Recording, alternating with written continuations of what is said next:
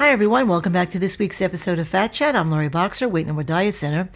While there are certainly a whole bunch of do's and don'ts when it comes to weight loss, today I want to talk a little bit about one of the don'ts, okay? And that is don't focus solely on the weight loss, okay? I've met so many people over the years who've fallen into a pattern of, dieting failure. One diet after another, several in a year, multiple times, and each time, focus solely on their weight, almost never on their health. I mean, of course, if people can get better health, they'll take it. But almost always the objective of better health is not why they want to lose weight, it's that they don't like the big fat number that they see on the scale. And so they're obsessively focused daily on a scale instead of a cumulative improvement to their bodies. Too often, they're willing to compromise health for the sake of weight loss.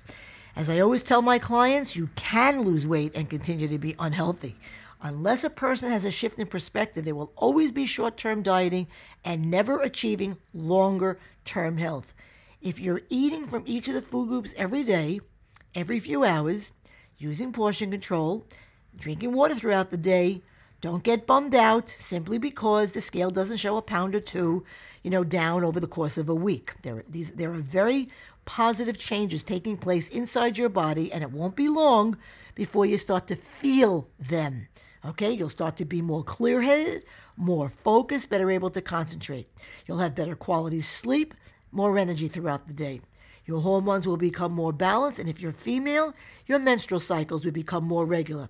You'll experience less pressure on your muscles and joints and be able to resume or start physical activities. You'll have better digestion. Your waste release will be more consistent. Your acid reflux or heartburn will dissipate or disappear altogether. Your skin will become clearer and healthier. You'll experience a normalization of blood pressure, cholesterol, and insulin levels, and then because of that, the lowering or the total removal of medications. And that's just a short list of health benefits that starts to take place in a short period of time. Additionally, and using my clients' feedback as a guide, the two other positive changes that I always see is you'll become more organized. I mean, planning a food diary, packing meals and snacks leads to less clutter in your kitchen and pantry and less waste. And this gives you a greater sense of control, which spills over to other aspects of your life. And number two, you'll notice an improvement in your two strongest motivators. No, it's not weight or size. It's your mood and morale. It's mood and morale that so strongly influences your day-to-day decisions and quality of life.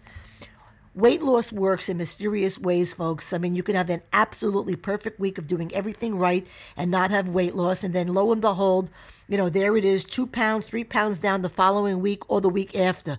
Or if despite all of your efforts, you're bummed because you only lost a half a pound in a week, go ahead and Google a half a pound of fat to see images of what that actually looks like. Or go to my website to see the article there, which is the same, I have an article there called The Scale Doesn't Tell the Whole Story, and you'll be able to see the picture of fat as well.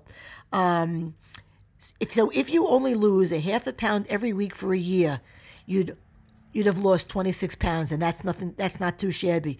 When it comes to weight loss, of course the scale can be a good measure of progress, particularly if you have a lot of weight to lose, but putting too much emphasis on your short-term, your daily, weekly weight results and not enough on your end game health objectives is unproductive and can lead to unhealthy behaviors.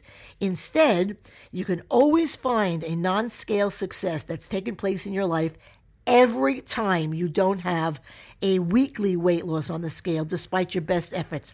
Perhaps it's an improvement to one or more of the positive changes I've just spoken about a minute ago, or did you notice that you're now automatically reaching for a bottle of water versus, the diet soda or Snapple that you always reached for just a few months ago?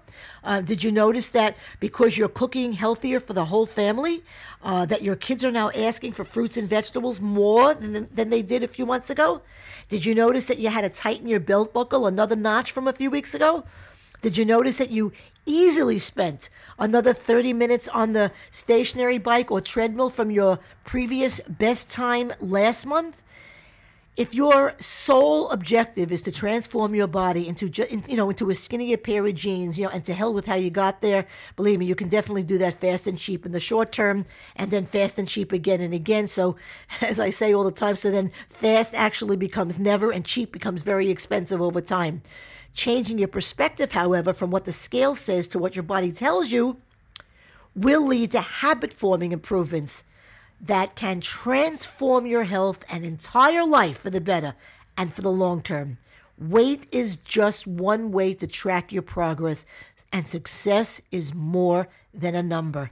And that's my Fat Chat for the week. Please visit me at laurieboxer.com, read my blogs, listen to podcasts, get information about the program, services, fees, and so much more.